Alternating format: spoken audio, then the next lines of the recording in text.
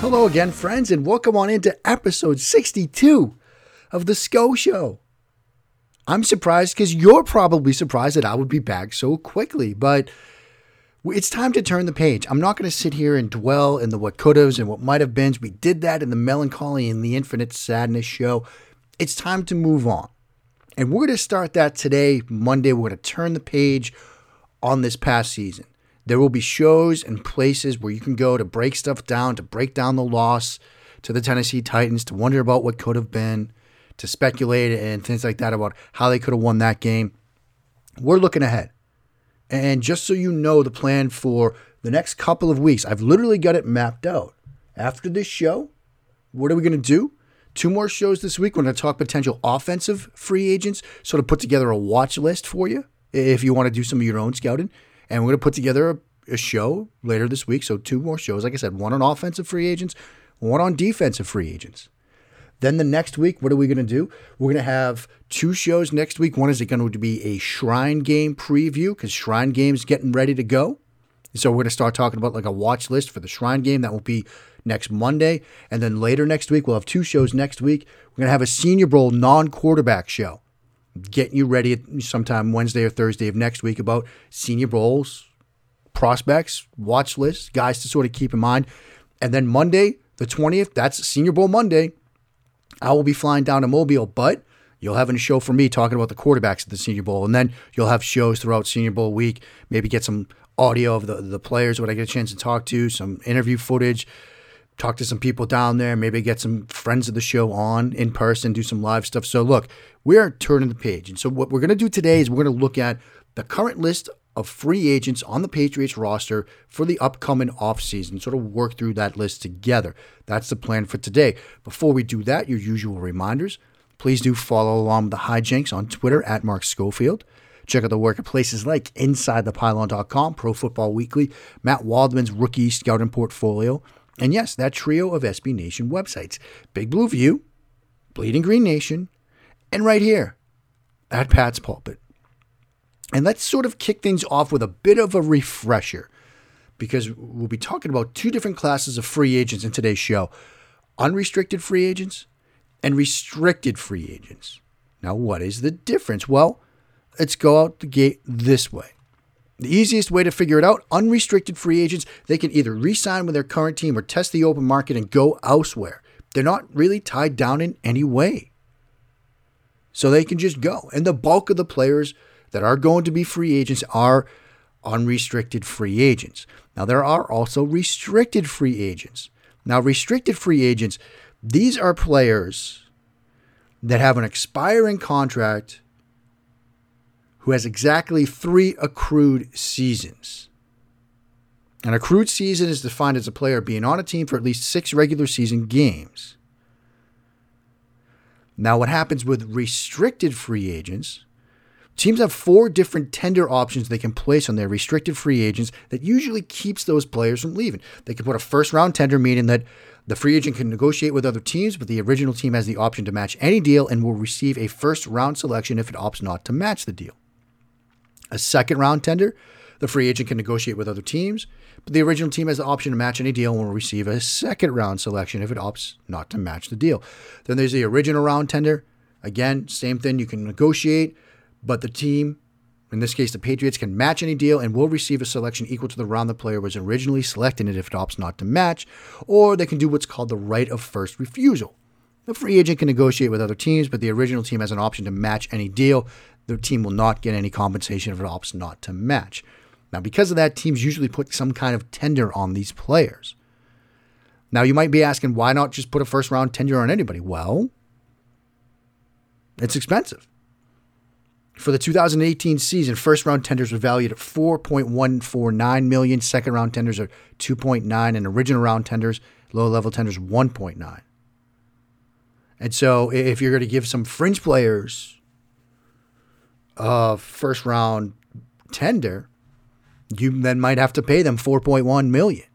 You might not want to do that, and that number is probably going to go up. So with that in mind, let's start on the defensive side of the ball. And the Patriots have 2 restricted rights free agents, 2 restricted free agents. That's Adam Butler, the defensive tackle, 26 years old, and Keontae Davis, defensive end, also 26 years old. Now, it would not surprise me at all to see both of these players get a tender. And perhaps, at least in Butler's case, a second-round tender. Because you're looking at the fact that this was a player that was a huge part of their defense. When you look at their run defense, his ability to get after the passer at times, some situational pass rushing, Butler was a big part of what they were doing. And yes, they've got Brian Coward in the reins, but defensive tackle is a depth issue for this team. And so, look, he was an undrafted free agent. So I don't think you can put an original round tender on him, but I think they put sort of a second round tender on him. And then there's Keontae Davis, who obviously wasn't a big part of the team this year. He was somebody that was put onto injured reserve early in the season, but he's somebody that, look, they invested in. So he probably would get some kind of tender as well. He's a player that was probably going to be drafted. They were able to get him as an undrafted free agent due to injuries. He's had some injury history, but he flashed at times this offseason. I think they find a way to tender both of these players. Now, that sort of brings us back to the rest of the free agents on the defensive side of the ball. We'll start at the top. You've got Devin McCourty, 33-year-old free safety. He says he wants to be back. I'd imagine they find a way to bring him back. Probably like a 1-year type of deal. Kyle Van Noy, on the other hand, has probably played himself into a big deal. He's been a big part of what the Patriots defense has been over the past season and a half, 2 seasons. And so I think they would let Kyle Van Noy test the market a bit. And I'd imagine he's going to find a pretty favorable market. Then you've got Nate Ebner, also an unrestricted free agent, core part of what they do on special teams. They might try to find a way to bring him back into the fold. Then there's Jamie Collins. He flashed at the start of this season. And if you would have asked me, say, in November, what they're going to do with Collins, I'd said, look, they're going to find a way to get him back. Now I'm not so sure about it. According to SportTrack, look, he had an AAV of $2 million this year. But a market value for him is like $8.8 million, according to SportTrack, when you look at some of the other contracts outside linebackers have gotten. And SportTrack has a base calculated value of him 2 seasons, $15.6 million for an average salary of $7.8. And so it might be a situation where they let Van Noy and Collins test things out, but they really see how it shakes out early. And then, you know how the Patriots tend to do things. They deal in the secondary free agent market. They don't really make a big splash early. They let things shake out a bit. And then if one of them's getting offers and the other isn't, maybe then revisit things. But we might be looking at both Van Noy and Collins gone. Danny Shelton, also an unrestricted free agent. I think they try to get him back, again, given the depth issues in the interior. Justin Bethel, the special teams ace, his might depend on what happens with Matthew Slater, if he comes back, if he retires or not. Shalik Calhoun, I would probably, a bit of uncertainty around him. And maybe they do sort of some secondary free agent market deal with him, with Kyle Van Noy and Collins both leave, but they're probably not going to really throw a ton of resources his way. And then the final one is a Landon Roberts. And I think it's hard to say that they'll move on from a Landon Roberts, even though, look, he's a depth linebacker right now. You have an aging Dante Hightower. You look at the versatility that Roberts brought to the table. I think they find a way to bring him back into the fold. So that's the defensive side of the ball. Up next, we're going to talk about the offense. And obviously, there's a big question waiting in the wings. And so we'll dive into the offensive free agents next on episode 62 of The SCO Show. Mark Schofield back with you now on episode 62 of The SCO Show. And as we're recording here, the final wildcard game has gone final. And I basically went 0 for 4. The final game, I said head told me Seattle, heart told me the Eagles. But I went 0 for 4 in a sense. If you give me, and even if you give me the Seattle one, I went 1 for 3. Because now we got Houston moving on. We got Tennessee moving on. You got the Vikings moving on in overtime. And yes, the Seattle Seahawks. Just a fascinating wild card weekend filled with chaos, uncertainty, sadness, joy, everything sports can provide. And yes, there will be some bitterness, especially if you're an Eagles fan. You see Wentz go down that way and to see the timeline almost turn, I don't want to say joyous, but there is definitely an element of we told you so when Wentz got hurt, when he gets speared from behind on a play that should have been flagged. But so that means, look, divisional round weekend, arguably the best weekend of the football season is set. And so we get on Saturday, 4:35, we get Minnesota at San Francisco. And then Saturday night, a game that I think a lot of people are going to be excited to see. Tennessee at Baltimore. I know it's a 6-1, but fascinating. That's going to be like one of those academy games when you get two teams like Army, Navy or Navy, Air Force that like to run the ball, control the clock a bit. I mean, Tannehill threw it, like 15, 17 times? So that's going to be a fascinating game to watch Saturday night. Then on Sunday, you get Houston at Kansas City and then Seattle at Green Bay. So a really interesting divisional round weekend ahead of us. And we'll have to talk about it from time to time here on this show. But this is a Patriots show first and foremost. We'll get back to the Patriots now. We're going to talk about offensive free agents. And yes, there's the big one. We'll get to that at the end so I can keep you people listening. There is one restricted free agent. That is Jermaine Illuminor, 25-year-old guard. He's a restricted free agent. Salary of $645,000 or so this season. A lot of what happens with him, I think, will be dependent upon how they feel about some of the other guys. Say, for example, a Hilde Froholt, who I still have high hopes for, given what he did against Alabama last year. You know, when it comes to the offensive line, there are guys I'm waiting to see shake out. Yandi Kajus, another player. So Illuminor might be somebody they try to bring back to have some depth there. Then they get the rest of these players are unrestricted free agents. Ted Karras flashed in the injury period to David Andrews, obviously this year.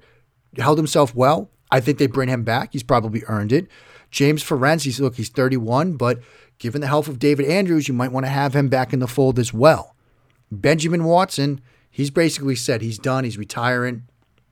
You could probably say goodbye to Benjamin Watson. Joe Thuney is probably going to get some looks on the free agent market because you look at the guard spot, it's not the best year if you need a guard. Kyle Long just on Twitter tonight announced his retirement. There's Brandon Sheriff from Washington. There's Eric Flowers, Andres Pete, and that's pretty much it. Joe Thuney is going to get a ton of attention on the free agent market. And so I'm sure New England's going to take a run at him. I would love to see him back in the fold. But if you go to SportTrack and you look at market value for Brandon Sheriff, okay, who's a 28-year-old guard, they're telling you that he's going to get a market value of somewhere around $12.4 million average annual salary. You're probably looking at a 4-year, $53 million deal for him. He's 28. Joe Thuney is 27. And so it might be a situation where Sheriff probably gets the big bucks because he's the more well-known name, but a team's going to be happy to settle for Joe Thuney, and they could probably do it for 4 years, $50 million. And, the Patriots did sort of just pay Shaq Mason. And the deal they gave Mason was a 5-year, $45 million deal. And so you're probably looking at least that as a jumping off point for what Joe Thuney would want. So that's going to be very interesting to see play out. I would love to see Joe Thuney back in the fold, but we know how the Patriots do business. Then there's Marshall Newhouse, the 31-year-old right tackle. It'd be nice if he could be trusted to be sort of a swing tackle. I don't want to see him as a starter, but sure, back in the fold. Philip Dorsett. This is such a good wide receiver class. I I think you look at potentially re-signing him given what goes into playing in this offense. But if Phillip Dorsett walks out that door, I'm not going to be that upset. And I don't know if that's the meanest thing I've ever said about a player on the show. It might be. Not generally a mean guy, but yeah. And it's funny because my first Locked On show, the first podcast I ever did solo by myself, was about Phillip Dorsett. I talked about the trade, bringing him to New England, and learning the offense and the lingo that goes into the two systems and the similarity and all that stuff. And I wrote out the script. I was so nervous, and now we just win it. We'll do it live, as I heard once. Matthew Slater, 34-year-old special teams ace. Look, if he's going to play, he's going to play in New England. I'd be stunned if he somehow finds a way out. We know what he means to this team from a field position standpoint. At some point, and I've delved into this a little bit, the Hall of Fame with Matthew Slater. I think there is a case to be made, a field position case to be made. I've dabbled in the numbers a little bit, but I want to do some more of that. I think he finds a way back. That brings us to the big enchilada, the huge question, the elephant in the room, the reason why I've been on a couple of sports shows already, and this season just ended. Tom Brady. Going to be 43 years old. A $23 million deal this year, but he is a free agent. According to SportTrack, you're looking at a $34 million per year deal.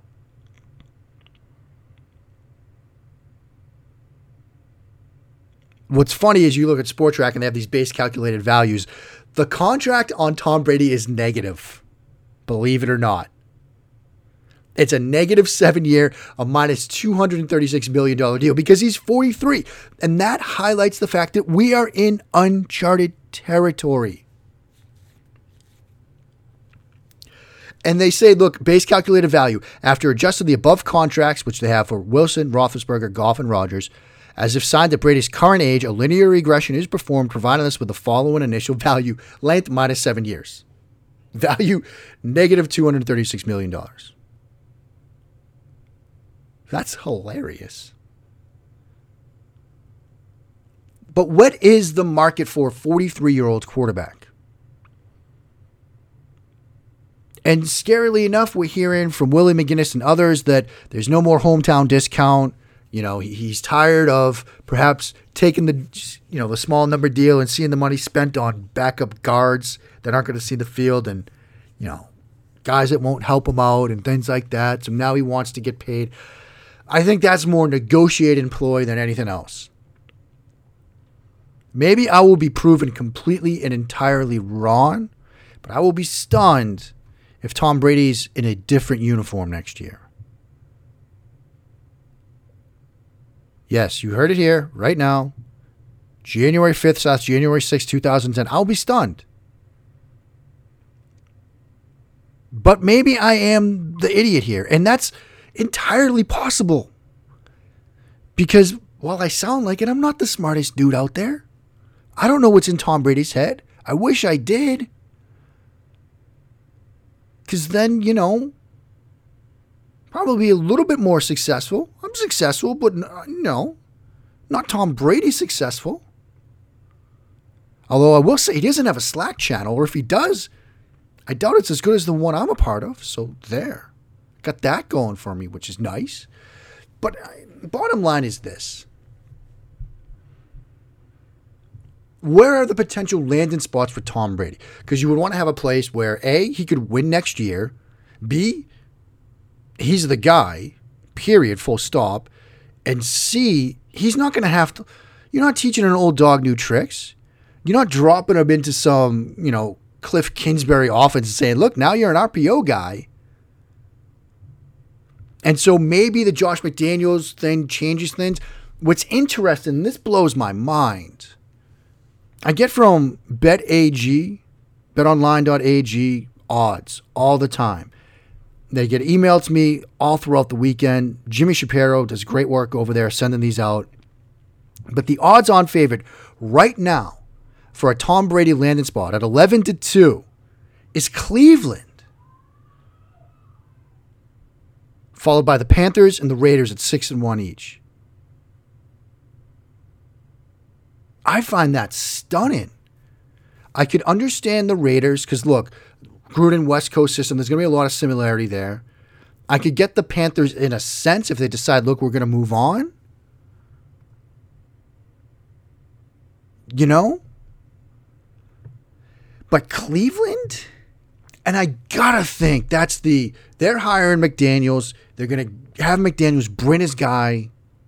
I gotta believe that's the reason for Vegas thinking that Cleveland's the destination. But I still think it's New England. Now, does that mean they're gonna stand pat at quarterback? I don't think so. Look, we got time to talk about free agents. You better believe I'm gonna bring up the name Nick Mullins again. Dust off that piece. Put a little polish on it. There we go. My work's done for this week. Burned. I got a new piece coming your way. And you better believe they'll probably draft a quarterback. I know they just drafted Sidham, but look, you got to figure this out. You got to be ready for the post-Brady era. It might be coming now. Yes, I'm going to speak Nate Stanley into existence. But I do think that they'll probably draft a quarterback too. I still think Tom Brady's here. I still think he's going to be the guy next year, but we are in uncharted territory. And it's going to give us something to talk about all off season. I know you all are so excited to spend nothing but the next 4 months talking about Tom Brady, which is why we're not going to do a ton of that, which is why this show is done. In the next 45 seconds, we are turning our eyes to potential free agents, putting together watch lists on offense and defense, so some other names to keep in mind. Some names I'll be thinking about and maybe doing some film work on. Then, like I said, next week we're getting into Shrine Game and Senior Bowl stuff. Then, a week from today, 2 weeks from today, I am landing on the ground in Mobile with the rest of the NFL world, the NFL media world, the NFL world itself. Forget the Pro Bowl. We'll have the championship games behind us. It's Senior Bowl week. Not the best week of the year, but it's a good one. And so, look, we're back to it. We're turning the page. We are moving on. Because let's face it, we've got reigns to bless. And you can't do that without getting the talent around you. So until next time, friends, please keep on blessing that Patriots reign. I'm Falcon.